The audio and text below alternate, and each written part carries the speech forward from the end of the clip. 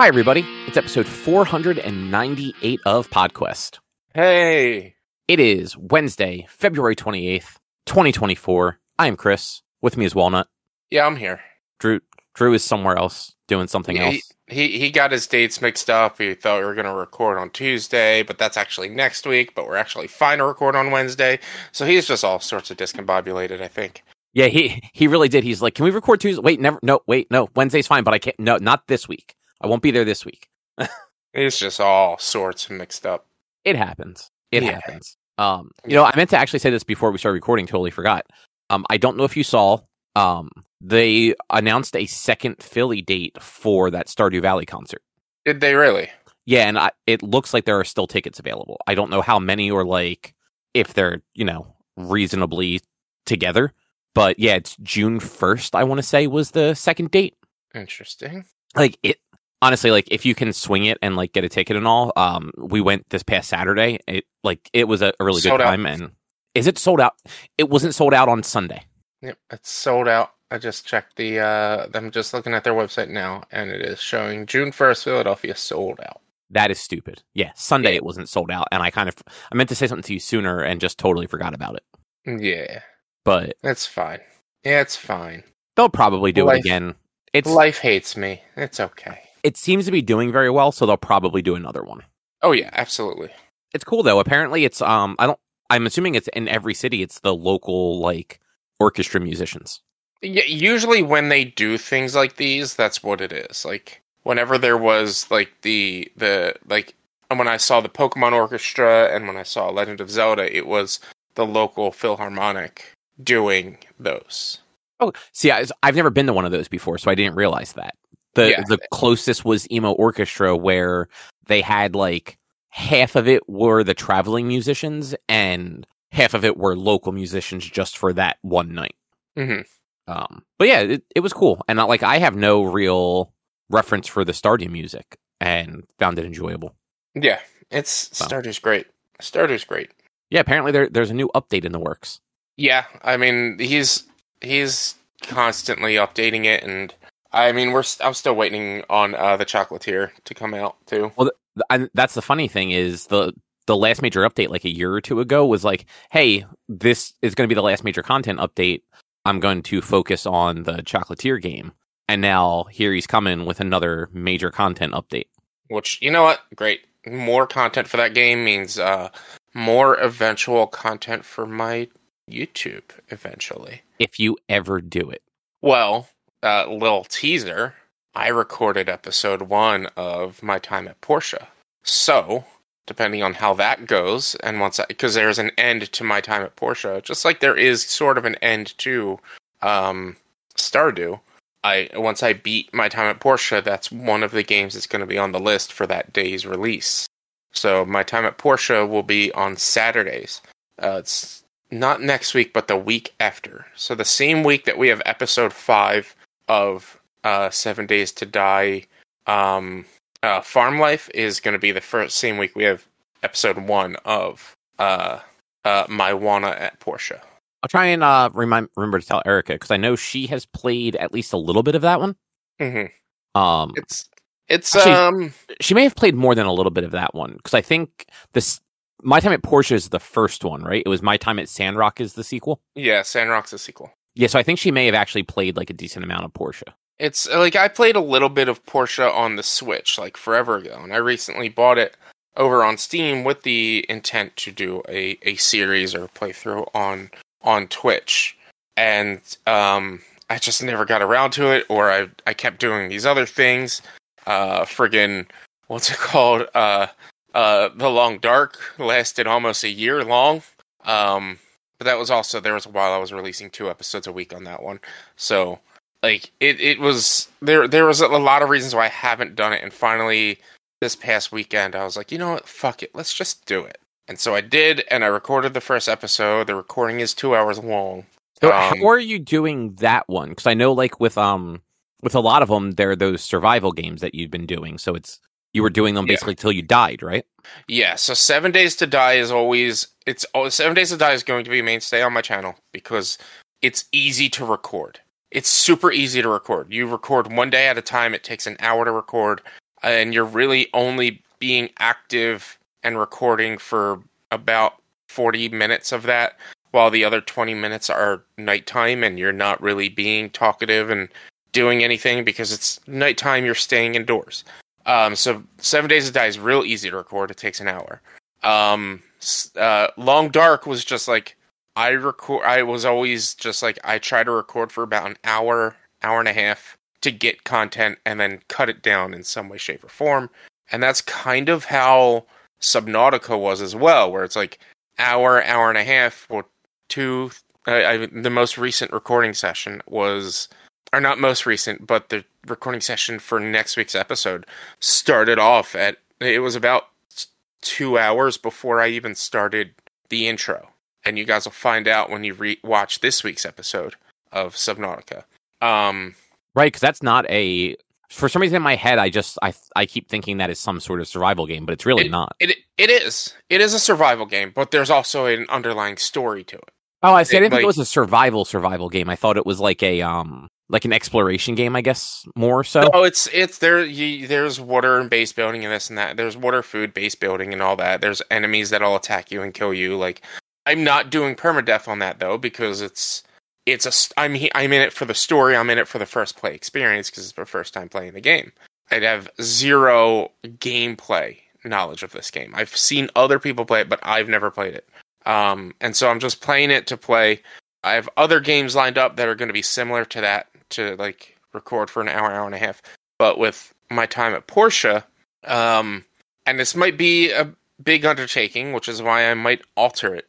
The recording is going to be a weekly episode, like 1 week per episode, 1 week in game per episode, which is about 2 hours of gameplay, give or take. And what I'm going to do is I'm going to record live, like I'm going to record it with my live voiceover of different situations, and then when I edit it down, I'm going to actually edit it down to a half hour with post VO talking about certain things. Because like if there's like 2-3 days where I'm just crafting or grinding and not doing anything, then you don't need to really see that. I'll just be like, all right, for the next couple of days, I spent the time doing this and that, and I went here and I went there. But if a weekly recording gets to be too much, like week recording for a full week in game gets to be too much, and it's too much to cut down because there's too much content. Like, I don't really know how the game gets later on. I just know how it is. It's a slice of life farm workshop sim type game, but there's also other stuff going on with real story going on. So if it gets to be too much, then I might cut that down to like half a week, like 3 days, 3 and 4, 3 days on one episode, 4 days on the next, or maybe just every 3 days or something like that.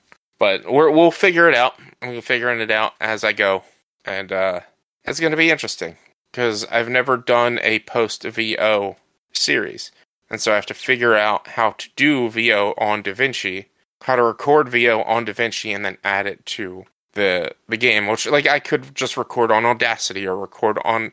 There were times actually, because OBS has different audio settings, that if I needed to record, say like I'd cut an episode in half. Like for The Long Dark, I recorded long enough to where I was able to make 2 episodes out of that recording. I would actually go back into OBS with nothing on the background and just record with the same audio settings of OBS, whatever my outro and intro would be, and then add those. Right. And so then I would just delete, I would add it just as an audio file, and just, it worked. It worked, but there is a way to record VO on DaVinci. I just have to figure that out. Yeah, it shouldn't be too hard, though. DaVinci, the little bit I've used it, because like I've been just dropping the audio into it and exporting it and uploading it to YouTube. Yeah. Like, it is not user friendly compared to like Premiere or Final Cut. I've never used Premiere or Final Cut because they're not free. It takes time to get used to, but it's not too bad once you actually get used to it. I mean, yes, I just mean like in general, like it's kind of obtuse a lot of times, and it does not set itself up. Its default setup is not intuitive for somebody that doesn't know what they're doing. Whereas you can kind of jump into like Premiere and do the basics without much learning. Like Mhm. like what you're doing in Premiere, like you can do very easily, like right out the gate. But like you said, like Premiere, I think just Premiere by itself is like $25 a month, and Yeah. DaVinci is free. Yeah. So So, like you use what you got, yeah, and what I got is free. So I figured it out. I've gotten things to work the way I want them to work, and I am excited for my time at Porsche, but I'm also nervous for having to record the voiceover stuff. yeah. Just do yourself a favor, record it multiple times. Yeah.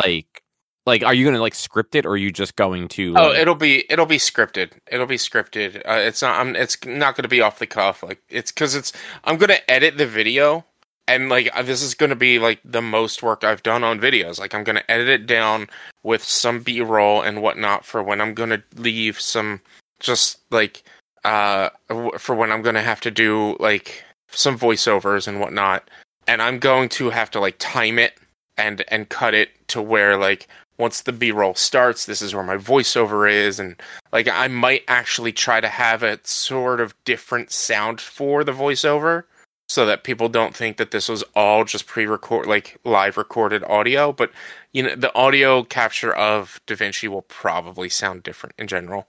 It might, and you can adjust like the levels and all in there as you're doing it. But yeah, just do yourself a favor for your own sanity and just record it in smaller chunks and record each chunks like multiple times. Yeah. This way, like, because the first like 3 or 4 times you read it, you're going to sound so robotic and unnatural. Yeah. But once you've read a section a few times, it'll be more natural because you'll know what words are coming. Yeah. And then by doing it in chunks, you'll at least have like smaller bits to like adjust if you need to. And like move around, like you won't have to go in there and cut the audio to move it. You can just move the chunks you need. Yeah, I feel like that's the hardest part, is like getting everything to line up correctly. Yeah, I mean, just off the bat, like you absolutely have to go back in and like realign some of the stuff just so that it flows correctly. Yeah, well, that's with DaVinci. I will have extra cuts throughout my videos just for when like. So even if it's not going to cut away from the scene, but I want to add something to a specific point, like a lower third, or just like a pop-up of a meme or something like that, or a sound effect. If I want to add those, I will just cut that, or put a cut break in there so that it just snaps right to that spot. Right. Also, look at you using video terms lower thirds. Proud of you. Look, I only learned it from you. Just saying. Good job. You learned it. That's the important thing. Yeah. Next, you'll start messing with After Effects or whatever the free option of that may be. That's where you do like things like lower thirds and motion graphics. Yeah. Like cool little transitions where shit flies on the screen. I mean, that's a long way from now. And if anything, that's when I'm getting paid to do this full time, is when that shit's going to be like that. Like when I can actually dedicate like hours a day to a single video. And I mean, in a lot of cases, people just pay professionals to make those for them. Yeah, because like you do need, that is a different skill set making those things. Yeah. But just to talk one more thing about my video editing. I feel like I hate myself for what I might do, but because I never actually beat Shenmue, and I feel like I owe that to both Potato and anyone who was watching my streams, I might record myself beating Shenmue and then post it as a YouTube video.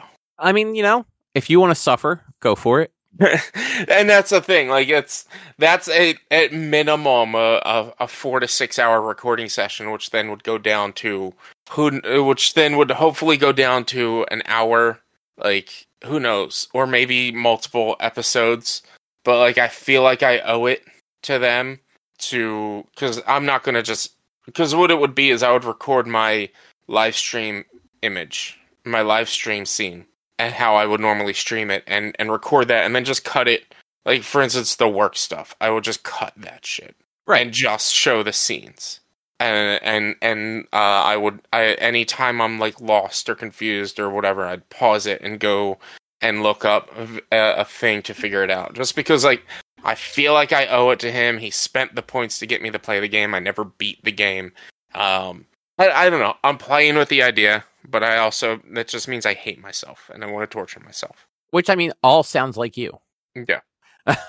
But anyway, what is on the agenda? On the agenda is Cobb, you started playing Mega Man Battle Network as well as Marvel Midnight Suns. I played over the past 2 weeks Lego City Undercover. And Cobb, you read the Southern Reach trilogy, which is books 2 and 3. Or you read books 2 and 3 of the Southern Reach trilogy, which is there you go. The trilogy. Look, the way you wrote it, I'm just reading the way you wrote it, which is the trilogy that the movie Annihilation was based off of. Also, real quick, we don't have to go deep into it, but Pokemon Legends ZA? It's just ZA. Okay, yeah. So the reason I didn't put it on here is that's all we got. We just got a name. There's no anything. But Pokemon NFTs, man! Pokemon NFTs. You can now trade Pokemon NFTs and battle Pokemon them. Cards? Yeah, but now they're NFTs. Did they actually use that term, or you just... I didn't watch the thing. It's literally... So, they had for a while, if you bought a pack of Pokemon cards, you would get a digital... you would get a card, a code card that you could get cards on like a digital service. They are now promoting that more with what was it called? Pokemon Trading Card Game. Hold on, I sent it on the thing. Pokemon Trading Card Game Pocket, which is now just an all digital version of Pokemon Trading Card Game. Which I did see that they were doing that. I just didn't know if in the video they had used any of the like NFT terminology. No, but I'm making fun of it more so than anything. It's not truly NFTs because there's an actual use of these things and like you actually have access to it yourself, but it's a gacha game. It's a gacha game, but it is essentially an Pokemon NFT game, which I'm sure people are going to be spending big bucks for a digital Charizard and shit like that, which it's like, come on now, people. This is, like, I understand Pokemon trading cards, but this is not even real. This is just not real. And so, like, when I saw that, I was like, oh man, they're trying to get in an NFT game without actually saying that they're getting into the NFT game. It's neat though, because like some of them have like animated cards, and so like they have little flourishes and things like that, but it's straight up, they're just digital Pokemon cards. So to me, that's an NFT. I mean, everything is sort of an NFT, right? Yeah, but like this is going to be more on the line of an NFT than anything else because it's going to be sold and traded for and this and that and whatnot, and there's going to be an economy behind it in and of itself. Yeah, I hate NFTs. Yeah, I don't mind this whole trading card thing though, because let people have fun with trading cards. Yeah, without having to actually buy physical trading cards. Yeah, but yeah, Also, is it a trading card if you don't actually have a trading card? I don't know. Do androids dream of electric sheep? I mean, do androids dream? Exactly. Read the book and find out. Maybe. But Cobb, how's those games? They're good. I mean, Battle Network is Battle Network. I don't know. Yeah. Have you ever played that before? I played them back in. I think there was a GameCube version that's not part of that collection. There was. I forget exactly what it was called. It was like Mega Man Battle Network NT or something like that. Yeah. So I played that, and I think I played one of the original versions as well, like for the GBA or whatever. I believe all of them were GBA. I don't think they were making them into the DS era. They made a lot of them though, and it was Mega Man Network Transmission is the GameCube one. Yeah. But yeah, then they made. I'm trying to. Why isn't there a list of them? Come on now, Battle Network. It's like 6 of them. There's like 6 of them. Yeah, so there was Network 2, Network 3, and then there were the ones that they like started splitting them, where it was like white and red and stuff like that. Yeah, well, I think wasn't one of them actually red and blue because it's supposed to be Mega Man and Proto Man? It may have been. I haven't dug into any of the later ones yet in the collection. I just started Battle Network 1, and it's like a card. Honestly, I played a lot of card battling games this week. It's like a card battling game on a grid, but you can freely move as you're playing. Mm-hmm. Yeah. So for anyone not familiar with the Mega Man Battle Network games, they're more RPG than platformer, and you play the role of both a kid named Lan, or Lon, however you want to say it, who... It's Lan. Yeah. He's in like 5th grade or something like that and wears rollerblades everywhere. Very early 2000s. And it's in the near future. He's got like basically an AI on his wrist, and that is Mega Man in this game. All of his friends have different AIs. One kid in the class has Gutsman, and he's like one of the first kind of free battles you can do is you can challenge him to a battle. And when you're in a battle, it's 2 sets of grids. I want to say they're 1, 2, 3. It's like 4x4 squares. And each side has that many. And there are different ability cards that you get. Some of them are attacks. Some of them are healing. Some of them are like special summons of other characters. And some of them actually do things like add to defense or takes... you can actually take an entire row away from the enemy, or just breaks like certain spots on their side of the field. So like there's definitely strategy to it, because like you have weapons that are just like the energy blades, but you have to be one space away from the enemy to use that. So if you have like a stationary enemy or an enemy that only moves on the 2nd or 3rd or 4th row, the only way to use a sword against them is if you have one of the cards that will steal rows from them, so that your area then becomes larger and theirs becomes smaller. And all of the cards are organized by letter. And so the way they work it is you can load 2 of the same card per turn, or you can load, not just 2, you can load multiple of the same type of card per turn, or multiple of the same letter. So if you have like the cannon card and you have like, it's A, B, and C, let's say, and you have 3 of them, because they're all the cannon, you can load all 3 of them. Mm-hmm.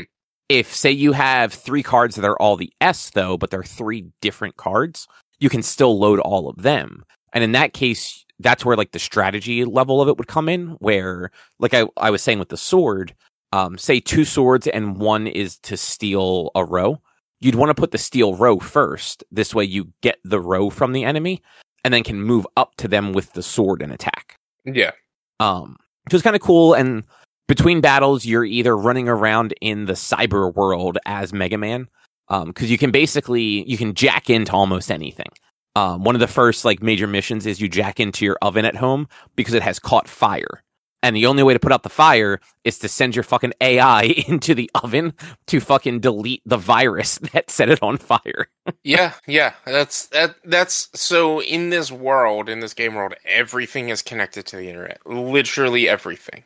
And so there's like cyber terrorist groups or whatever that will just like hack into everyday appliances. And so they call them you're fighting the viruses that are from these cyber terrorist groups that have hacked into things. Yep, and that's so there's a whole thing where you're encouraged, even as a child, to like battle the viruses to obtain new cards and abilities, and like that is a plot point in the game of like you're not necessarily as a child supposed to be like fighting the evildoers.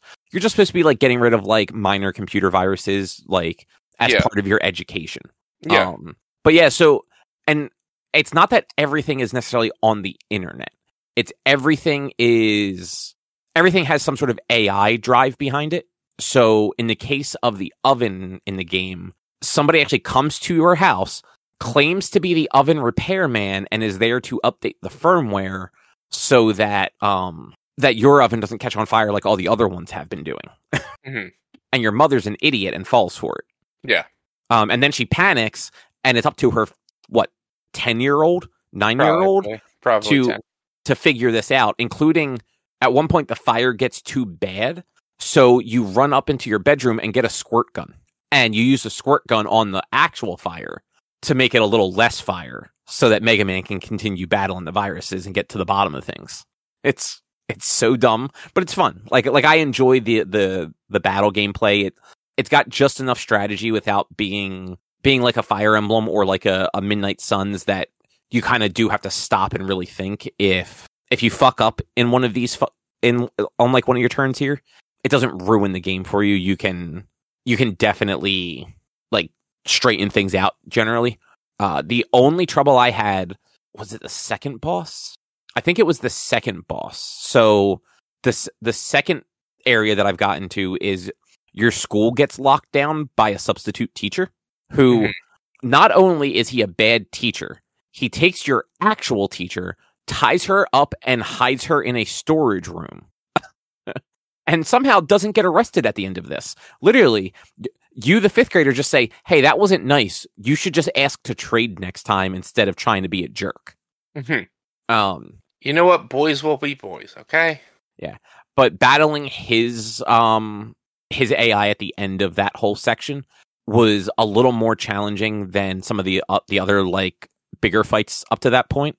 But a lot of it just came down to I just didn't have a good loadout of cards at the time. So I had kind of left it default and just sort of added in a couple ones here and there. But I was just getting terrible pulls for what I could use. And the enemy, I want to say it was the second phase of the enemy, became very... you had to be more reactionary than actually being able to attack him. Because he had abilities that would drop like a bomb on your side. And if you didn't destroy the bomb before it went off, it would just send a shockwave across all of the squares, and there was no way to avoid it. Yeah. So there were quite a few times where I would just get hit with like 30 damage, and 2 or 3 of those, and you're dead. So I had to go in and like reorganize my cards and sort of drop some of the less effective stuff. Like honestly, heals. Like I had too many heals at that point. And too many close range attacks, or not even just close range, things that were slow, like the bombs. Like you get like basically grenades. They're great; they do a ton of damage, but they're slow, so they're really only good for enemies that have an easy to recognize pattern. Like the classic little Mega Man enemies. I forget what they're called, with the little helmets that like duck down and your shots just bounce off of them. So you got to get them when they're like popped up a little bit. Yeah. Those guys, like, they move in a very determined pattern. They just go back and forth, and they pause whenever they hit the same tile as you. So it's super easy to, like, take one of them out with a bomb. But some of these bosses are just all over the place constantly. Like, you can't, like, do a thing where you're lobbing it over to them and hope to actually hit them. But overall, like, it's fun to go back and see this game after 22, 23 years. Like, I have at least... I want to say I have the first 3 Battle Network games on GBA still, but I definitely haven't played them since the early 2000s. Yeah. I think the last one I actually played may have been the first one that they split into colors and stuff, which wasn't 2, was it 3? Yep, 3. So the last one I have is 3, which was a blue version and a white version. I think I have the blue version.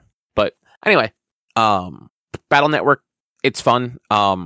I don't know if it's still going on at the moment, but there was I guess it was technically a Capcom labeled bundle, but it was a Mega Man bundle over at Humble Bundle. That was all of the Legacy collection. So it was Legacy 1, Legacy 2, so like the original 10 Mega Man games. Yeah. The 2 Mega Man Legacy X collections, Mega Man 11 like standalone, because that's not in either of those collections. The ZX collection, I think it is. Yeah. And then it had coupons for 2 other things. One of them was for the Battle Network games. It was half off of the dual pack. So it made the $60 game $30, which for that many games and for how long I knew those games were, I'm like, $30 is cool. Like, I will pay $30 for these games. I've actually wanted to get these ones in particular for a while. And then the other coupon I didn't use, it was for like, it's a Mega Man mobile game that was then ported to like consoles and stuff like that. Yeah, it's X-Dive. Yeah, that one. And Yeah. I'm like, I'm okay. I don't need to get that one. But like, it was a great deal for the Humble Bundle. Like, Because while I know you do not like the Mega Man X games, I do have a fondness for some of them. I never said I don't like the Mega Man X games. I thought you didn't like the majority of the X games. I mean, no. It was the last 3. Was it only the last 3? Yeah, anything from PlayStation and beyond fucking sucked. For some reason, maybe even just the last 2. For some reason, I thought that like you enjoyed most of the original Mega Man games for like what they were, but I realized at the same time like those are just not your style of game a lot of times. But for some reason I thought that like the Mega Man X games you had just not been a huge fan of. No, it was everything. So it was everything in Legacy Collection, Mega Man X Legacy Collection 2 is really what was bad. And that was X5, 6, 7, and 8. But I think X5 was good. Didn't you not finish one? Was it the last one or was it just 7? It was definitely X8. I couldn't get 2 levels into it. X6 I could not beat. Okay.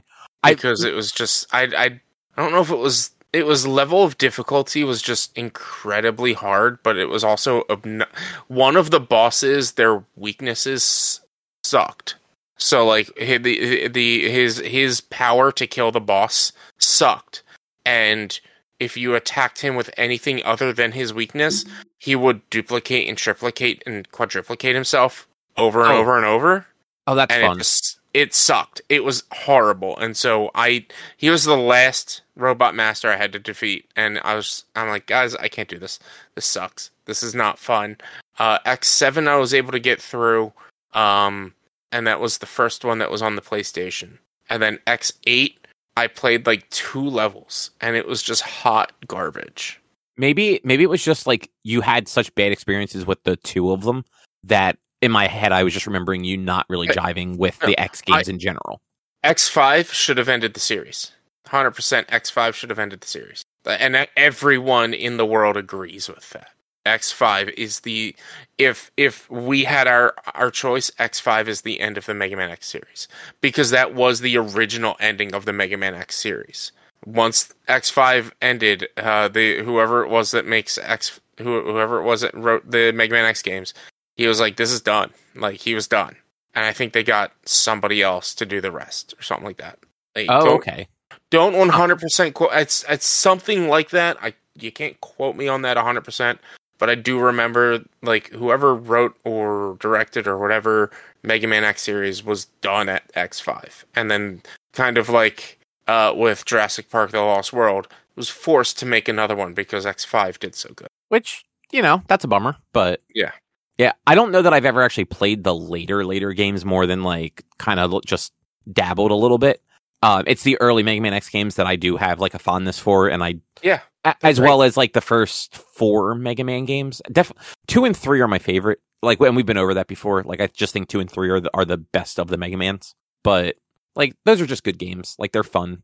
They can be super frustrating, but they're good. Yeah. So like, why not get a collection of them, right? Yeah, I mean, it makes sense. Like, that bundle is not on Humble Bundle anymore. That's a bummer at the moment. So yeah, but I already had them all. The only games I don't have are X Dive and the BattleNet games. Oh, I didn't realize. For some reason, I thought you didn't have the ZX games either. And I do. I haven't played them yet. They're good. They're on the docket for this year, but because this year has been so packed with RPGs so far, I mean, the last 2 years. Well, the last 6 months, almost a year at this point. I was going to say you've been playing RPGs since this time last year. I think when did I start playing Tales of Arise? That's a good question. Like this time last year. But like pretty much since Tales of Arise, I've been playing mostly RPGs. So it's been hard to be able to play outside of the main game I'm playing, which is why like I also haven't done the co-op Tuesdays in a long time. For some reason I thought you just like had like run out of games that you and the one guy you play with like were both like into at the moment. No, I mean we would have kept playing whatever we could have found. Let's see. The last Star Ocean stream was uploaded to YouTube 6 months ago. So yeah, we're looking at, let's see, Tales of Arise Part 11 was 9 months ago. So yeah, almost a year ago. With because before Tales of Arise, I did do Jedi Fallen Order. Oh, that's right. I'm trying to look because I know for a fact that the last time I played Tales of Arise, you were a little past me. So if I just look at my Steam thing to see the last time I used it, it would tell me when you kind of started. But also, there was a while that I was waiting a month before uploading because I was waiting until it was coming off Twitch before I uploaded it onto YouTube. Right. So I last played Tales of Arise on March 12th of last year, which means you would have started probably this week or next week, like this time last year, like the last week of February, first week of March. Like that's when you would have started streaming it. Probably.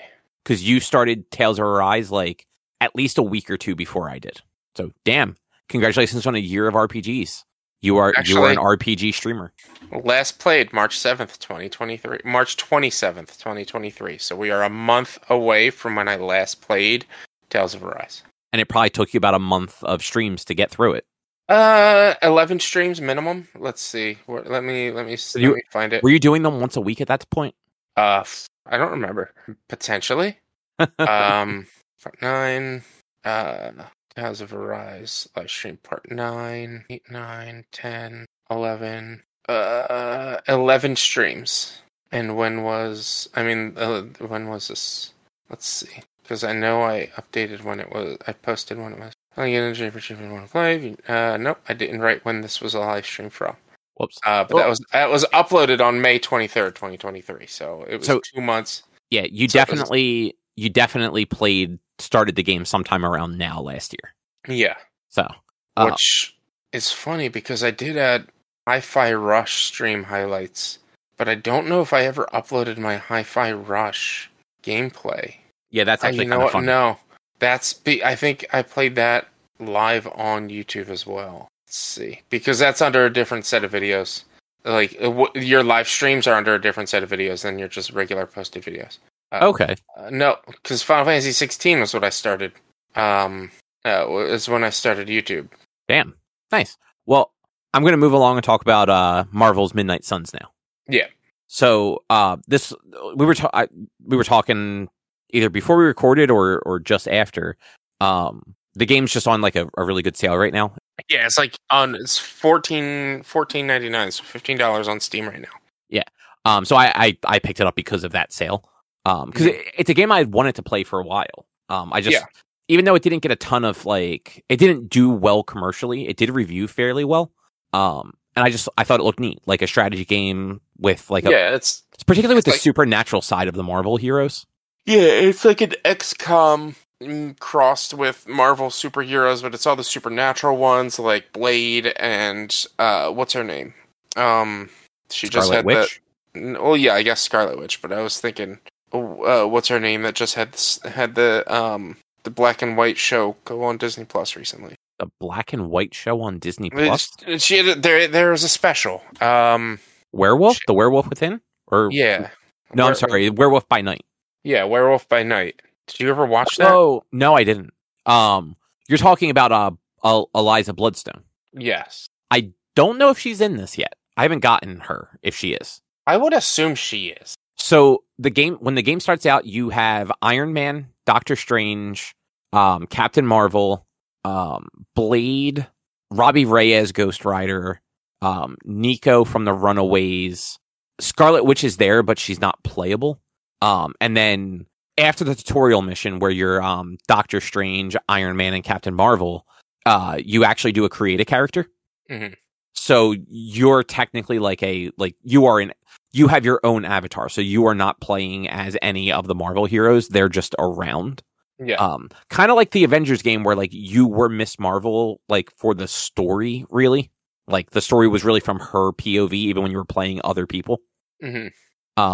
But it's got, and so I've never played an XCOM game, so I've seen them, but I can't say everything about them. But it's got that mixture of when you're on a mission, it's that strategy-based, turn-based combat. Between missions, you're at this secret safe house in a pocket dimension, and you just run around and you can talk to all the heroes that are there at that point. Yeah. And like you do the whole like forming bonds and stuff with them and leveling that stuff up. Your player character is the daughter of Lilith, though, or son of Lilith. I just hit random and it gave me the female one. And they were dead, but have been resurrected to fight off their parent again. And it's neat so far. They just to talk about the characters for a minute. They're using a lot of good voice cast for it. Like Spider-Man popped up for at least a minute so far. And he's voiced by Yuri Lowenthal. Mm-hmm. Like he swings in, he starts talking. I'm like, that sounds really familiar. Like that sounds just like the Spider-Man games. And I looked it up, and yeah, it was Yuri doing the voice of Spider-Man. And then Nico, who is a do you know the Runaways at all? No. So they're like a small group of Marvel heroes. They're runaways. They found out their parents were villains and ran away. Some of them have powers. Some of them are just kind of like smart and like build like things to make them useful. Nico is like a witch. Her power, the way her power works, and I don't know that they're going to do it in the game, is she basically has to bleed to summon her magic staff to then cast spells, which is pretty fucking dark. But she can only cast a spell once. So she has to figure out different ways to cast like the same spell. So she can just say like heal if you're injured, but she can never just say heal again. She has to say like cure after that and like find like different ways, different languages, stuff like that. So like her powers are actually kind of interesting. Mm-hmm. But she is in it, and she is voiced by the actress that played that character on the Hulu series. Okay, that's cool. Yeah, and then do you remember late 2000s there was that spectacular Spider-Man show? Not really. That's right. No. I want to say it was like a Disney show at that point, maybe. Mm-hmm. But the guy who voiced Spider-Man in that is voicing Tony Stark in this. And then I know I saw like Laura Bailey's doing a voice. What is her name? Jennifer something.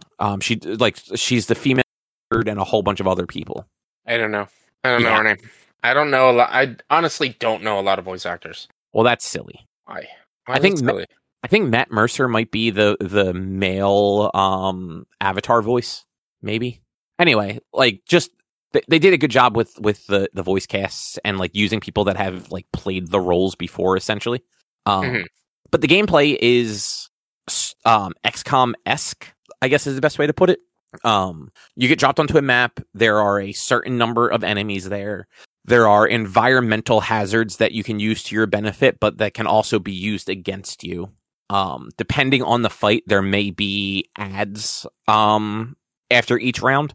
So the goal, especially like against like a larger boss enemy, the goal seems to be keep damaging the enemy, like the boss, but try and wipe out all of the other people around so that they don't have a chance to attack between rounds, because more of them are just going to show up the next round. So there's like a little bit of a juggling act and figuring out what abilities you can use. And now all your attacks are card based. So at the beginning of the turn, you get 5 random cards based on the 3 or 4 characters that you have at that point. In early game, you have very few cards, so there's not a whole lot of, variety to them. But generally, you have just basic attack cards.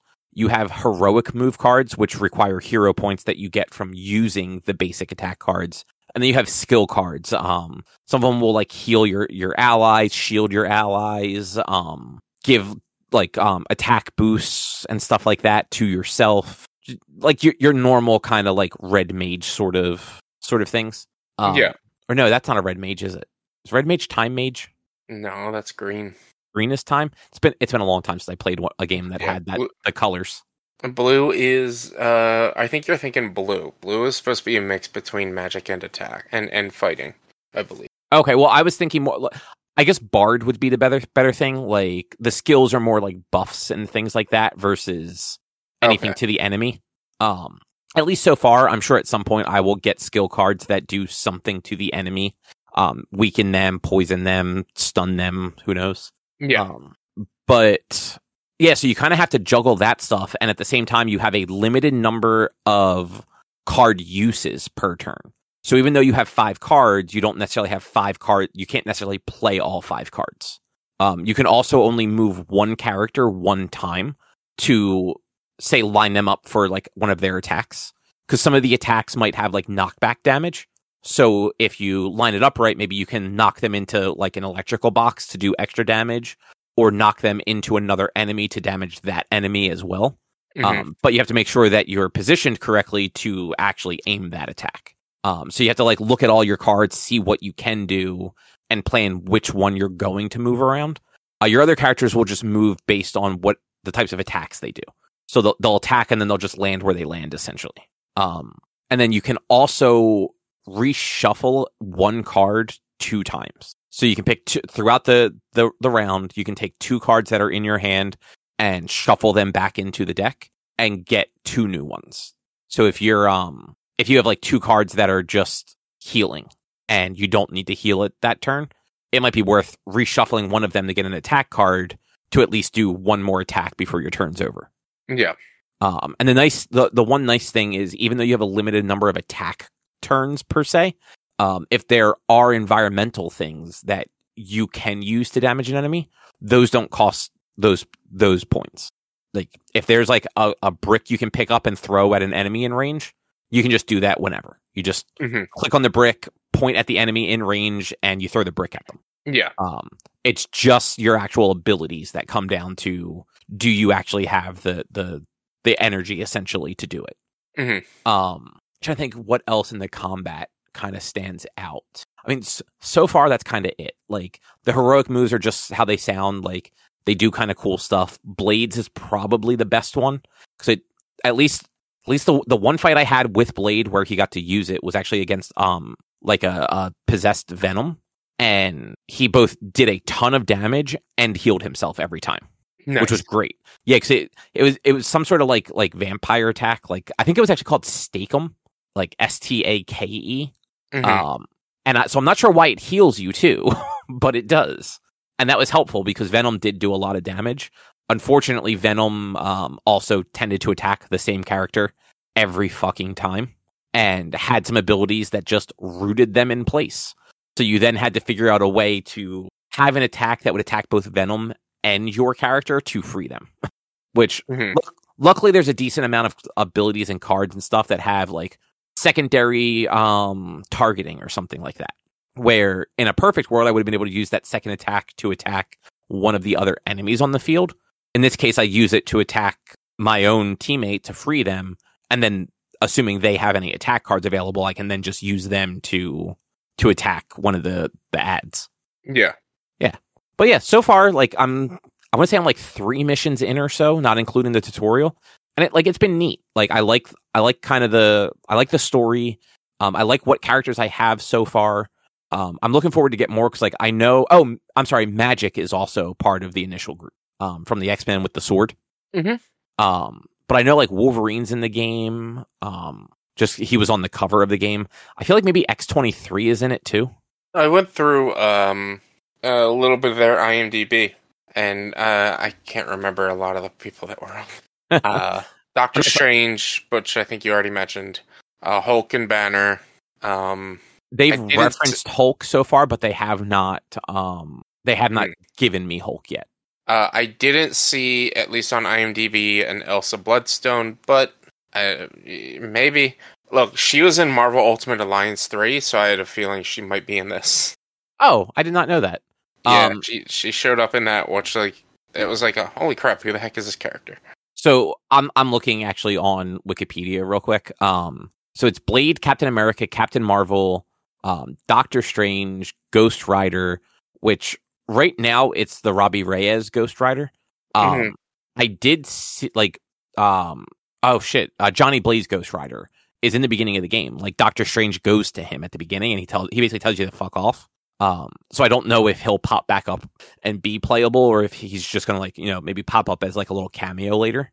But was it Nick Cage? Did they use Nick Cage? No, it was actually an old Johnny Blaze. Like he had long gray hair, a big gray beard, and oh shit. Yeah. It's not my Knight Rider. You mean Ghost Rider? Ghost Rider, yeah. Knight Rider is a different series entirely that I've never watched, but just remember. You've never watched Knight Rider? No. Man, you're missing out. I was young. I mean, I never saw it when it was actually on. Though I do remember watching like the movies they did years later, like the made-for-TV movies. Mm-hmm.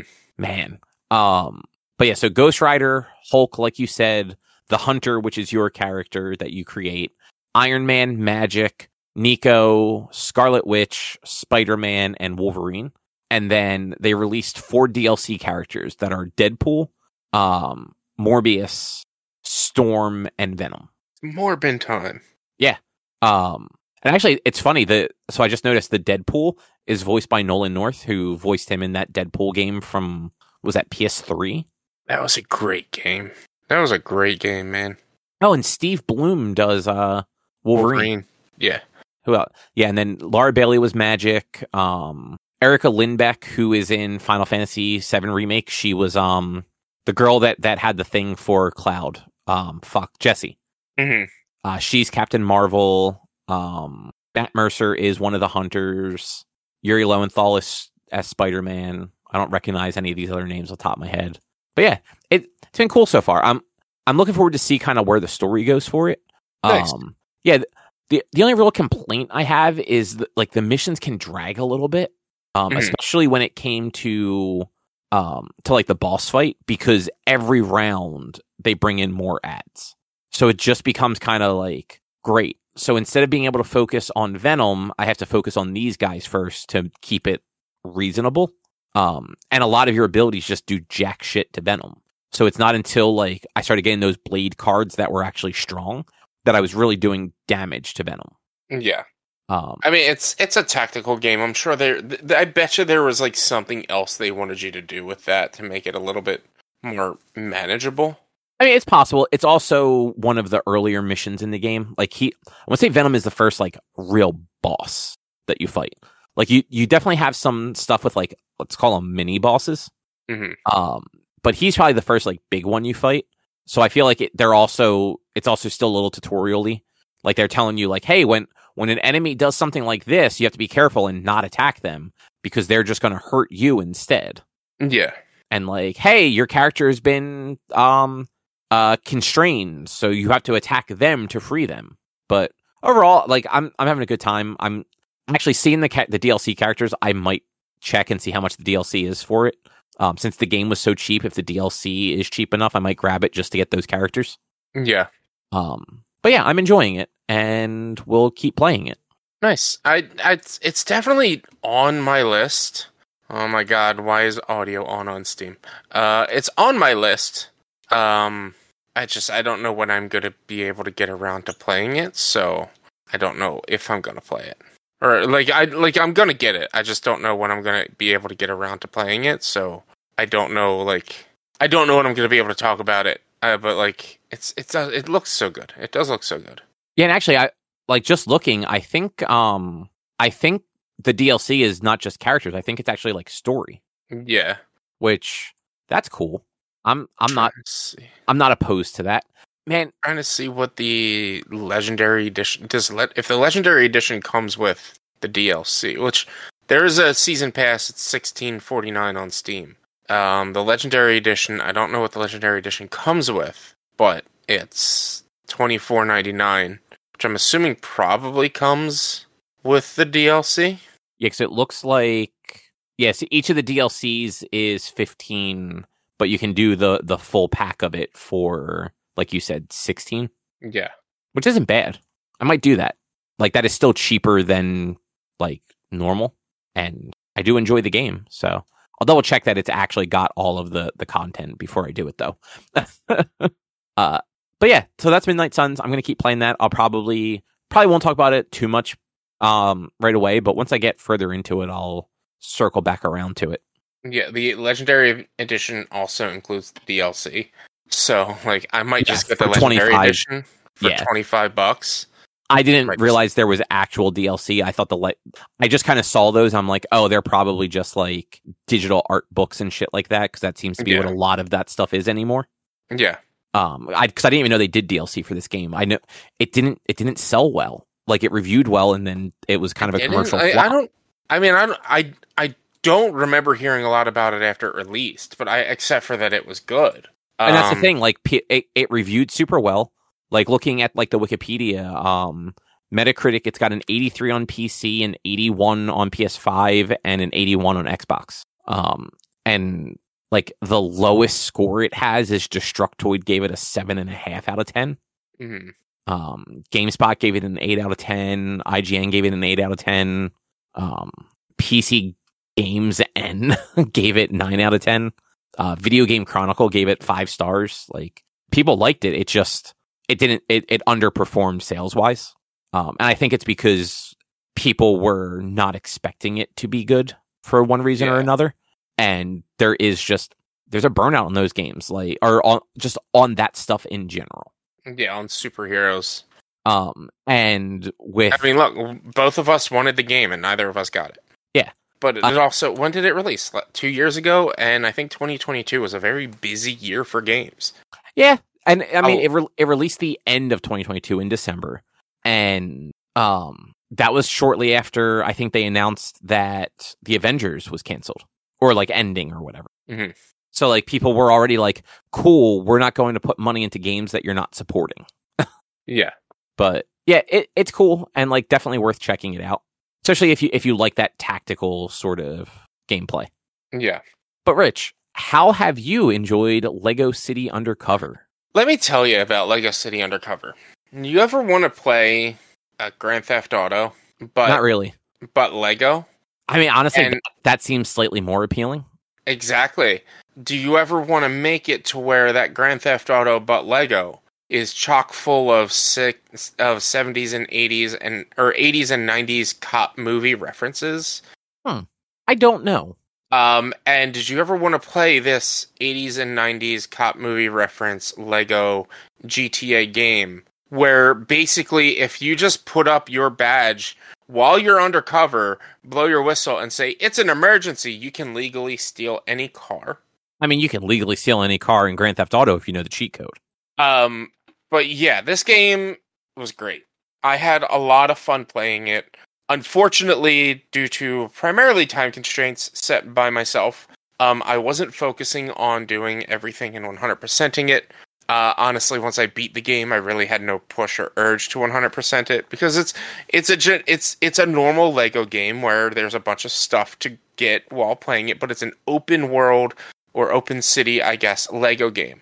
So you go. It's like GTA. You go to different mission points. They run you through a story, and it's overall like just fun and silly, and it's like got that Lego humor. And you've played like the Lego Star Wars games. It's got an extra play a bunch of Lego games. Yeah, like you know how it is. It's got that extra set of humor and an extra set of comedy to it that makes it Lego. At one point, you meet. I can't remember what their names are, but they're supposed to be Starsky and Hutch.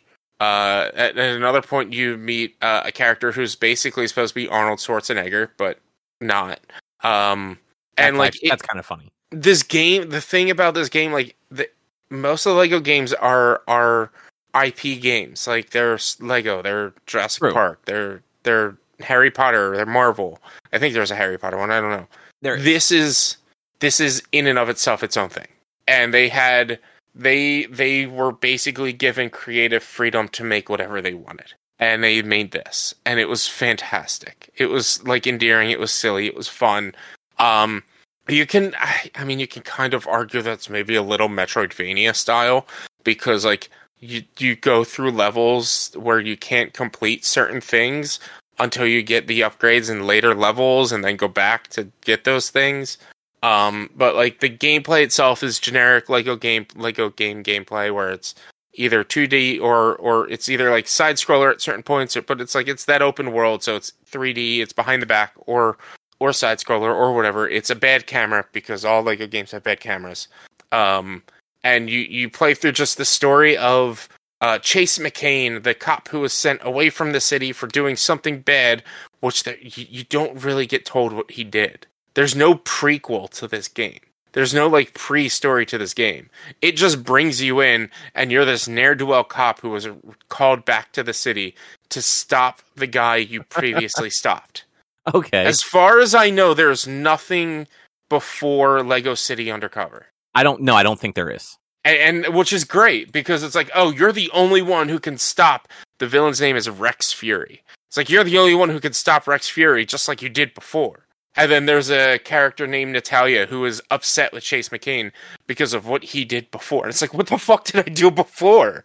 And like they explain it at one point later on in the game, but it's just like it's so good because like that just fills that void, that not void, but it fills that like that cop movie humor style of like that bad cop who's great at his job but doesn't listen to rules and doesn't pay attention. And the police chief who doesn't like what he does, even though he can see that you get results. And so he tries to punish you, but not too much because he knows you get results. And it's just, it's fun. It's silly. The world is huge. Yeah, I didn't realize how old it was. 2013. Yeah, but I think the version on Steam is like 2016. I think they up-resed it at one point or another. Looks like maybe 2017. So Wii U was 2013. Other versions 2017. Yeah. Also, there is a prequel. Is there? Yeah, Lego City Undercover: The Chase Begins for the Nintendo 3DS. Oh, see, I'm not playing that. It is 2 years before the events of Lego City Undercover. Okay, so yeah, then if you knew that, or it's 2 years before the events, but it came out when? A month after. So. Okay. Vaguely remembering this, while I was listening to you, I was vaguely like scanning the Wikipedia for it.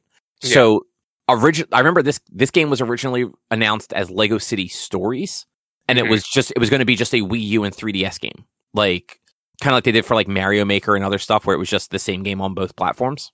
Yeah. But then like a year or two later, when it was like fully like revealed, the Wii U version became Lego City Undercover. And then the 3DS version became a prequel, Lego City Undercover: The Chase Begins. Yeah. And they released about a month apart. Get it? The Chase, because the character's name is Chase McCain. It's got a double meaning. Yeah. But yeah, overall, the game was fun. You run around the city. Wait, does he have a grappling gun? You do get a grappling gun. I just noticed it on the cover of the box art. Yeah, so what it is as you play through the game, you unlock different costumes. Because you're an undercover cop, so you unlock different costumes. The first costume you happen to unlock is a robber, like a thief costume. It's like the generic, like black and white or black and gray striped shirt with a beanie and a mask over your eyes, kind of like robber thief guy and he has abilities that like he can use a crowbar to break in doors. And he can use a stethoscope to open a safe. And later on, he gets a gun to change colors of, like, different things that you can shoot, that you find, like, called the color changer gun. You can change colors of things, which is used for different puzzles. Or you get a spaceman, who has the ability to work with any space things that you see lying around. And when you use that, one of them teleports. The other one is like a Simon Says game where it'll have 4 different colors. You have to hit them in the right order that it shows you. This one is great. You get it pretty late in the game too. It's a farmer, which one of its abilities is to like use is to water crops and plants to have them grow so that you can climb up things to make vines. Okay. If you double jump, you pull out a chicken. And you float down like Link does. Nice. And your generic attack, if there's nothing near you. So in this game, if you're near something that you can punch to break, you'll punch to break it. But if there's nothing near you to punch to break, like if you're basic cop chase, he has his grappling hook. If you're the robber, he has his color changing gun. If you're the firefighter, he shoots like his water out of his water canister. The farmer shoots an egg out of the chicken's ass. Oh, Jesus. Yeah. Which, if you hit somebody with that egg, it stuns them. The combat is very basic. It's either you walk up to an enemy and it's a one button press generally. Like it's not like Lego Star Wars where you're constantly hitting the button to swing it around and hit them and take down their health. Okay. It's like if you walk up to an enemy and they're not attacking and you hit the attack button, he will do an attack and he'll throw them. And then you have to handcuff them. Or if they're attacking you, you hit Y, he'll dodge them and knock them away and knock them down, and then you have to go over and handcuff them with B. Or if you grab them and then throw them, you can knock them down, and then you have to handcuff them. And the whole combat is very simple of just dodging or attacking and handcuffing them. And then once you have all but one handcuffed, whether that one was knocked down or not, they'll stand up, and you have to knock them out, and then that's the end of combat. It's very easy, very simple. And you can get bonuses, or you can get multipliers for taking out enemies without taking hits, and those multipliers will give you more rivets at the end of the fight, so that you can get more points and buy more things. I'm trying to think. You get super blocks that you can build different things around the city, so you could build like a Ferris wheel or a merry-go-round or ramps to jump your cars over, or just different like fountains and different other sceneries in the game. You can even use the things you build to give you whatever you need to solve puzzles to get other super bricks and things like that. Because like there's silver pieces that can only be broken by dynamite, so you need to be able to build something that can give you dynamite to get the dynamite, to blow up the silver pieces, to get more super bricks, to build more big things. You, as you travel throughout the city, there's pads that you can build carports, and you can call in different cars that you collect while playing the game. When you unlock to unlock fast travel, you actually have to find it, break it, and then rebuild it, and it'll rebuild it into a train ticket booth. And so then you can use that train station. So it's got that like that standard Lego thing, like you break a bunch of stuff and it gives you like the little piles to then build into like the thing you actually need it to be. Yeah, it's very Lego gameplay. But like and I can't really say saves this because the Lego gameplay is fine. What really makes this game is the humor and the comedy and the story itself. It's just ridiculous and over the top. There's a lot to do though in this game. I beat it. I beat the story, and I'm only about 30% completion. But that was me just doing the story, because in basic Lego fashion, there are things in different levels that you can't unlock until you get abilities that you get later on in the game. So I'm like, let me just beat the game, and then I'll go back to stuff. But after I beat it, I was just like, I don't really feel like going back to this. Not right now, at least. So I didn't go back to it and didn't do any of the extra stuff. I like the credits rolled. I'm hoping there's no like post-credits stuff to do or anything like that. Like I watched the credits roll and the game end and everything else. And then it was just like, all right, go do your thing now. So I'm hoping I didn't miss anything by not really going back into the game, but it's a fun game. I enjoyed it, and I bought it was like $5 because it was on a super sale. I don't think the sale's still going on for that one anymore. But it was like super cheap on Steam. I feel like that's one of those games that actually does go on sale, like not uncommonly. Yeah, I mean it's $20 naturally, so like even I think $20 is worth it. I would not have been upset if I spent $20 on this game. It's awesome. I mean it does have very positive reviews. Yeah, it is. They're like, I had a bunch of people come into my stream while I was playing and be like, this is my favorite Lego game. I love this game. I have such nostalgia for this game. This game is fantastic. It's absolutely ridiculous. It's hilarious and this and that and blah, blah, blah. And I'm like, this game is great. This game is absolutely great. And I'm realizing now that like part of the ending of the game and why I can't fully remember how it fully wrapped up is it might have been a little high when I beat the game. So I recently started going to I went to the dispensary for the first time myself, and I got edibles to do while on stream if somebody redeems a reward. Yes. And somebody redeemed it, and it was a long stream that I did. I think I started at 5, and they redeemed it at like maybe like 6:30 or something like that. And it started to hit near the end. It started to hit really bad around 8 o'clock. And I was just like, there was a lot of times where I was like, this is taking forever. This level is so long. Oh my god, this is such a long level. So like, I might be a slight misremembering some of the things, but I did get the credits. I did beat the roll credits, and I did beat the game. But I am just like, I'm thinking like, why don't I remember what they do after you beat the game? Like, I don't remember if they like load you into the game or not, or load you into the world, or if they said there was anything else to uncover. I can't remember that, but it was like by the time I beat it, I think it was 9:30, and I was just like, I gotta call it now, guys, because I was getting paranoid at the time because one gummy got me so bad, and I'm like, all right, next time if I do this, half a gummy. Yeah, you gotta work yourself up to it. Yeah, well, I mean, look, the other one, the gummies that your wife bought me a couple weeks ago when we did Jurassic Park, when I take those, they knock me out. They literally just put me to sleep. Well, that's because that's what she buys. Yeah, if I buy one, it puts me to sleep.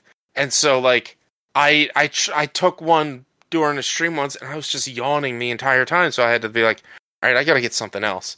So it was Friday last week. I went there and I got one of their little Mio type liquid THC things, and I got a container of gummies. And I talked to the guy, and he told me what to get or what I should get, and I got it. And yeah, I was like, the other ones are 10. They should, and they don't really. I don't freak out. I don't know, get anxious or paranoid or anything when I take those. So one full gummy should be fine. I mean, it's only 10 milligrams. It's not that much. Yeah, and there's a difference because, like, Erica, the one that Erica gets is, I want to say she gets indica. Yeah, indica, and this, you either got a hybrid or sativa. I got a sativa. He said that sativa shouldn't mess with anxiety too much. So it does for Erica. That's why she doesn't get those. Yeah. Like it's not that it wires her. Like it actually just it screws with her anxiety, so she gets the indicas, which make her tired. Yeah, and that's what I don't want to fall asleep. Like it knocks me out. There was an instance, I think at some point within the past 2 weeks, that like I was just relaxing. I'm like, you know what, fuck it, why not? And I take the one of the gummies, and I fall asleep on the couch at 7:00, and I wake up at midnight. And I couldn't get back to sleep. Nice. That's exactly what you want to happen. I might have taken another gummy just to get back to sleep. Just to get back to sleep. So I was like, this is like, I can't. I'm fully slept. Like I slept. I got 4 hours of sleep. I'm not ready to go back to sleep. But yeah, Lego City Undercover though, it's great, and it's the fact that if you're a cop and you just blow your whistle and say, this is an emergency, you can legally steal any car. I might add that to like some wish lists and keep an eye for a sale. Keep an eye out for a sale. Like I said, it was like under $5 when I bought it. I assume it is Steam Deck verified. Let's find out. It's gotta be. It's gotta be. Steam Deck verified. You never know. Yeah. Add it to wish list. It's a super fun game. I've always had a good time with those Lego games. It's just like you said before. A lot of the licensed ones, they get a little repetitive after a while. Yeah, it's the same thing over and over again. Yeah, and it's like they have 6 different versions of Lego Star Wars. Like, yeah, exactly. The original Lego Star Wars, and then they have Lego Star Wars, the original trilogy, and then now they have like the Skywalker saga, and then they have this and that and everything. I'm like, it's all the same game, but just a little slightly different. But like I've only ever played the original Lego Star Wars. If I were to go back to the Skywalker saga or like the newer stuff that they released, it would be new to me. But in the end, it's still going to be the Lego gameplay, which is kind of generic. And I will say that I preferred those games before they added voice acting. Yeah. I think when it was just sound effects and like miming things, it was much funnier than when they added the actual like voice acting and dialogue and everything. But yeah, that is me. The voice acting in this game is worth it though. It's its own story, so it's a little bit different. It's its own story. It's not an IP with characters that you know what they should sound like and things like that. Yeah. Anything else you want to say about Lego City?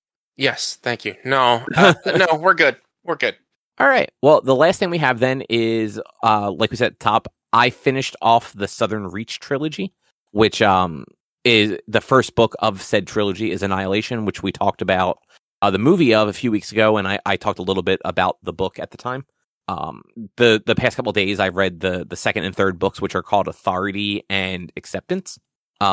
really good. Like, I would have loved it if they could have actually done the trilogy of films. Because I think the way that the initial film ended, gives it like it works for where the second book goes, and then for where the final book goes in a weird way. Like, it wouldn't have been the exact same thing, much like the movie was very different from the first book. But I think they could have done like an interesting adaptation, retelling sort of thing. But anyway, so Annihilation book is close enough to the movie that I'm not going to recap it. Authority is actually outside of Area X. You're following a man who calls himself Control, and he is the director of the government agency that is sending these expeditions into Area X, trying to figure out what's going on in there. Mm-hmm. And I guess like spoilers for these books, like they're several years old at this point, so take that for what it will. You find out that the psychologist that was in both in the first book and the movie, the one that was doing like the mind control and stuff to them, that she was basically like the head of the expedition. She was actually the former director. Like, she stepped down as director to go on this mission, and then like dies in Area X. So this new guy comes in, becomes director, and kind of like you follow him as he's trying to unravel all these different mysteries that are all related to Area X, but not related to necessarily being in there, related to like what this organization and the people that run it are really doing. And much like at the end of the movie, the biologist, which was Natalie Portman's character, was found outside of Area X and is back at this facility and is basically being held for like quote unquote debriefing while they try and figure out what happened in there. But she's cagey and doesn't remember a lot, and you're left with that same uncertainty early on, like at the end of the movie, where is that really her, or is it something that Area X created and left? Because the way book one ends, it doesn't end with her leaving Area X. It actually ends with her just leaving that lighthouse at the end and just wandering deeper into Area X. And that's where the book ends. Okay. So the movie kind of almost adapts a little bit of the second book, which is, interesting. But yeah, so as it goes along, you find out like these little tidbits of things. Like there was there's the lighthouse that you see in the movie and in the first book, and you learn that there's a good chance that the creature that was there in the book specifically was actually the former lighthouse keeper that had been transformed by whatever Area X is. And you learn that the previous director may have grown up in the spot in the Florida, like the southern Florida, or not even the southern, like it's like is it the Panhandle? Is that what Florida, like that part of Florida is considered? That's like not part of like the tail of Florida. It's kind of like connected to like Mississippi. Yeah, I think that's the Panhandle. Yeah, so like area like that's where the zone is. It's down there. And she apparently grew up down there before all of this happened. So there's just all sorts of mystery gets layered on top of things in Authority. And it ends basically with Control going on the run and trying to find the biologist who escaped. And finding out that, like, she really isn't the biologist. She is a copy of her. And, like, an imperfect copy who remembers everything the biologist had done up to that point, but disagrees with all of it. And like kind of has her own personality and everything, which it's hard to tell that in the books, because so in Annihilation movie, you get everything from Natalie Portman's perspective. And she is acting in it too. So she's not narrating to you. She is just experiencing the things in real time. In the book, you're actually reading like her notes and expedition diary entries, essentially. So everything is very clinical and dry because she wasn't writing, like she wasn't experiencing at the time. She was telling you what she experienced up to that point, essentially. So when you're interacting with her in the government facility, she has a personality and she's sarcastic and she's a bit manipulative. And it's like, well, is she not her, or is this just her? And we just didn't get that because of the way the first book is formatted. And it actually, so Authority, the second book, ends with Control finding her and both of them re-entering Area X.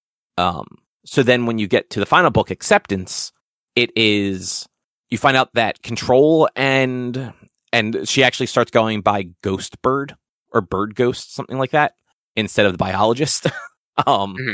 They get back into Area X and they find the former assistant director of the government facility, who worked directly under Control in the previous book. She somehow ended up in there. But for those two characters, it's only been like a week or two. For her, she's actually been in Area X for 3 years. So you find out that time moves at a wildly different pace inside like the bubble.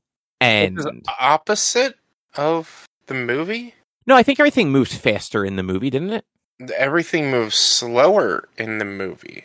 Oh, I thought everything was faster in the bubble in the movie. No, because her husband was gone for almost a year. And I thought he said it had only been a couple of days. Oh, you know what? I think you're right. But he also wasn't really the husband, we figure out. Yeah. And like had a bunch of like memory shit gone wrong. So like who knows with that? I feel like it was also said in that she was only gone for a few days. I think they do say that in the movie too. Like she was gone for a lot longer than just keep talking, I'll look it up. And a lot of that is actually alluded to in the book, too, of her not knowing how many days it's been and thinking that it has been more in the first book.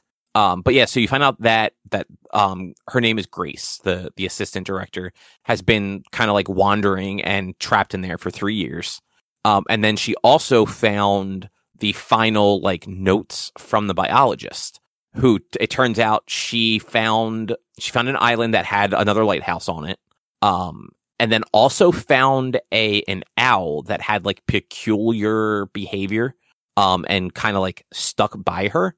And she started believing that owl was actually her husband that had been lost in Area X, and that Area X had just changed him into this owl-like creature. But she ended up spending 30 years in there over the span of maybe a year for like everybody else, before the owl died that she thinks was her husband, and whatever weird thing had infected her finally took over and turned her into a different creature. So you have all that going on for Control and Ghostbird and stuff. But then throughout this book, it's switching point of view to 2 different points in time. It's going back 30 plus years to before Area X formed, to the lighthouse keeper. Like, to that lighthouse that became the tower and everything from the movie. And you follow him for these chapters as he's just trying to live his life. He was a pastor. He gave up being a pastor. You don't necessarily like get like a hard confirmation that I caught, at least, but he's gay. So I'm thinking it may have been like he just finally like decided that he couldn't hide that anymore. I could be misinterpreting that. But he basically goes to this secluded area of Florida and becomes a lighthouse keeper. But throughout this, a little girl who ends up being the psychologist is just like, he's kind of coming over to hang out with him because she thinks the lighthouse is cool, and doing like some of the menial stuff he does is fun. So like it's one of those situations. And he's also got these 2 people showing up that are from some sort of paranormal research society trying to do these weird experiments and stuff with the lighthouse. And he's not totally on board with it. And they just get creepier and creepier as time goes, up to the point where he basically becomes the creature, the tower, as Area X forms. And then the final kind of timeline they follow is actually the psychologist as she becomes the director of the government facility, leading up to the point where she enters with that 12th expedition into Area X, where she ultimately dies. And you find out that like she actually went into Area X previously without like authorization and was able to get out, and like didn't have anything like go horribly wrong for her. The person that came with her, not as lucky, but like she didn't like suffer anything too bad. And that she also has terminal cancer, and that is why she wants to go into Area X. She basically wants to go in there to die, because I feel like it's part of she thinks that if she's there, she won't die. She will just become something new. Yeah. But yeah, like it's a wild story.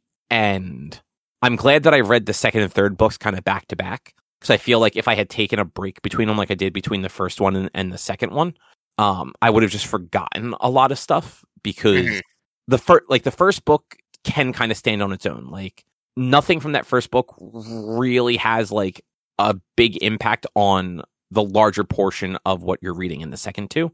But books 2 and 3 are definitely like much more tied together. Yeah. From what I could read, Lena was in there for 4 months. Okay. So she was in there for a while, but I don't believe they hinted at how long she was actually in there. How long she thought she was in there. She just couldn't remember how long she was in there for. Right, and I think that was the thing that they kept alluding to with everything, and that is no one knew where they were or how long they were there or anything like that. I mean, they lost like 5 days of time because they all blacked out the second they walked in there, basically. Right. I forgot that's how it starts.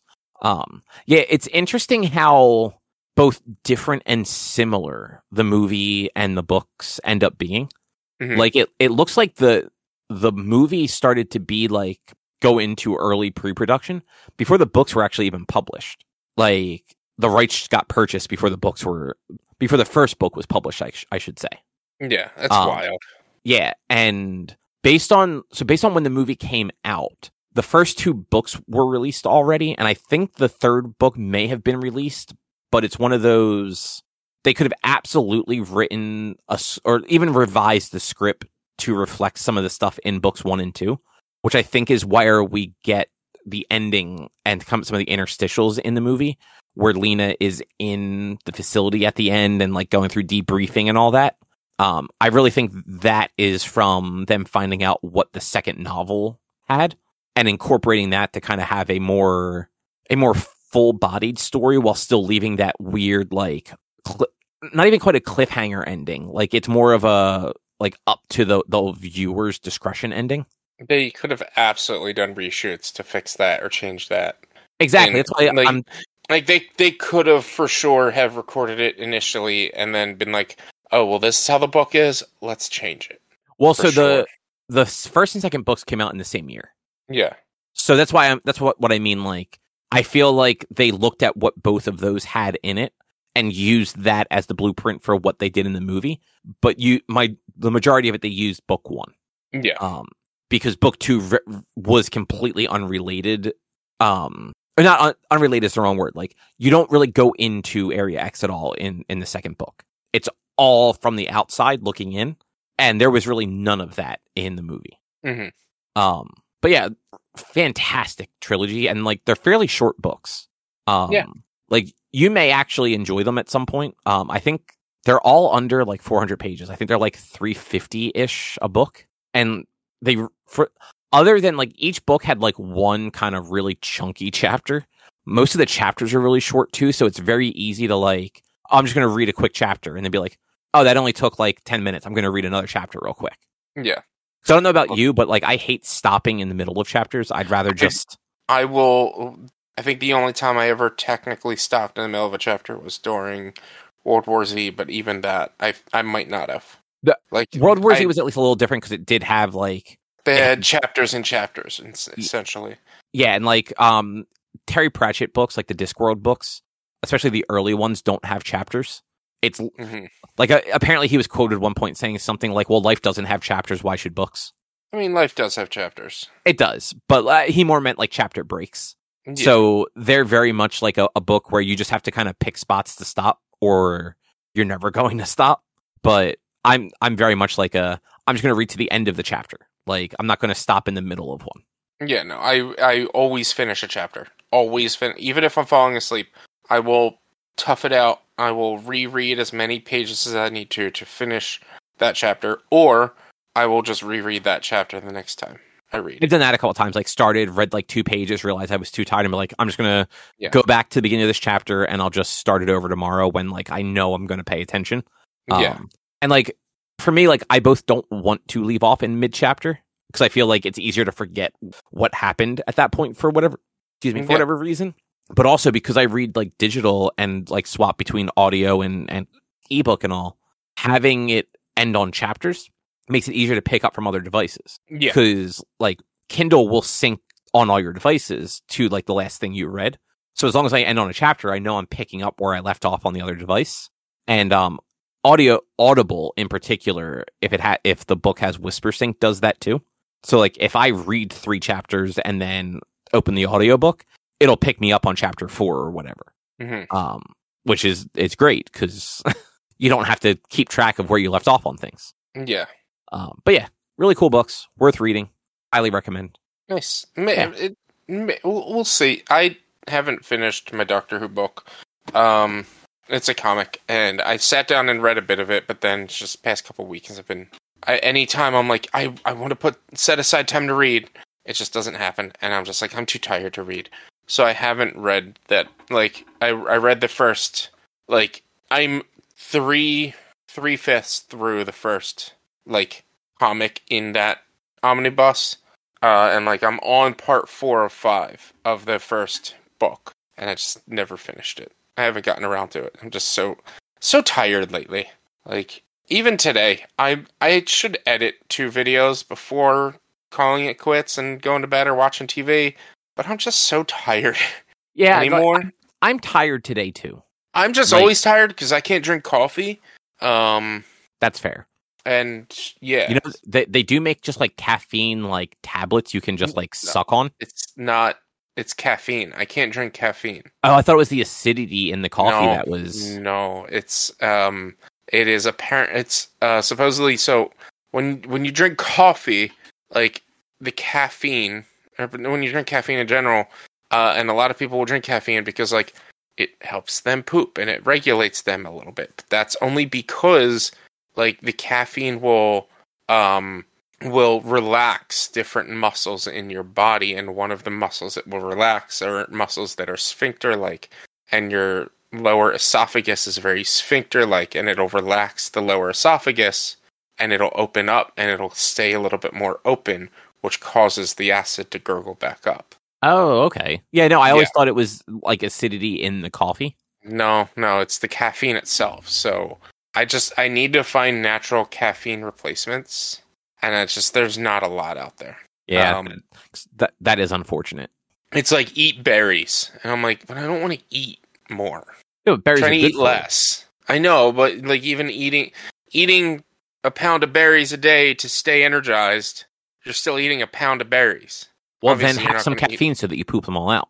But then I'm just going to be hacking up a lung, or not a lung, but a stomach all day, and it's going to be uncomfortable and give me a headache and make me want to do less. You might just be broken for life, man. I am broken for life. And if I could just like find some way to just like get the government to be able to pay me so that I can start doing YouTube full time and then make these videos on my free time, on my own time, and not have to work, that'd be nice. Give me Social Security, and then I'll start making videos, and eventually I'll come off Social Security because I'm making videos and I'm making You're almost there. You only got 30 more years. I mean, look, if I can get some disability type of a can't work things going on, then like family leave act or medical leave act where like I don't have to work anymore and they just pay me, then I can just. What you need is you need to get hit by a bus so that you can then sue the bus company. You know what? Well, that's an option. I've just been so tired to like read. Like this weekend in particular, I wanted to clean, I wanted to cook, and I did everything I wanted to do, but after I would get done some of the stuff, so like I recorded the 3 episodes that I would normally record, the 2 episodes that I would normally record on Wednesdays. I actually recorded that on Saturday this past week, and I edited the other videos. No, when did I edit? Did I edit the videos? I edited the videos on Friday between work and Brose. And then I recorded Brose. And then I recorded the next 3 videos. And then Sunday, I like cleaned the house, did meal prep, this, that, and the other thing. And I was like, all right, I'll have time to read while Chase is at the groomer. I didn't have time to read while Chase is at the groomer because meal prep and cleaning took too long. That's a bummer. Yeah, it's just been tired. But yeah, it is what it is. I'll get there. Still did technically read a book this month, so it's fine. Yeah, that's all you got to do. Just read a book. Yeah, takes you 2 months. Takes you 2 months. Technically, I did read a book this month. It just wasn't as long as I was expecting it to be. So that's why I was like, I need to read another book this month. Yeah, you accomplished something. That's what matters. Yeah. But I think that will probably do it for this week. That's a show. Yeah. If you would like to find more of our content, you can head over to www.one-quest.com. You can also help us out by supporting us at patreon.com/onequest. If you can't support us there with your dollars, though, you can go to your favorite podcast platform, Apple Podcasts, Google Podcasts, Spotify. Rate us, review us, subscribe to us. All of it helps. You can also find us on social media, facebook.com/onequestonline or at @1_quest on Instagram and Twitter. Our YouTube channel is youtube.com/onequestvideo. And you can always send us emails to social@one-quest.com. And Rich, what is your streaming this week? Twitch.tv/B_1. That's where I'm video game streaming Monday, Tuesday, Thursday, and Sunday this weekend. The weekend of March 1st. Literally, I will be streaming Final Fantasy VII Friday, Saturday, Sunday, Monday, and Tuesday. As much as I can. Final Fantasy VII Rebirth. So come hang out. Tomorrow. That's lit. Yeah, it comes out tomorrow, but I always play Sea of Thieves on Thursdays, so I'm fine waiting until Friday after work. So it's starting Friday around like 6 o'clock, 7 o'clock after work for a couple of hours. Saturday and Sunday, there might be a family dinner or thing at some point, so... You can skip that. No, I'm not gonna, but like sometime on Saturdays and Sundays, on the Saturday and Sunday plus Monday and Tuesday next week, come hang out. Also, just FYI, even though it's Thursday when this comes out, we're like 2 subs away from 10 subs for the month. This is my lowest performing month in a long time. It's the shortest month.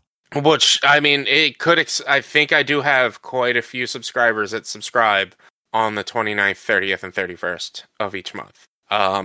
But it is literally my worst performing month in a while. Subscriber count, we are 2 subs away to get a spooky stream next month. Come on, guys. Just 2 more subs. Just 2 more subs. You can do it.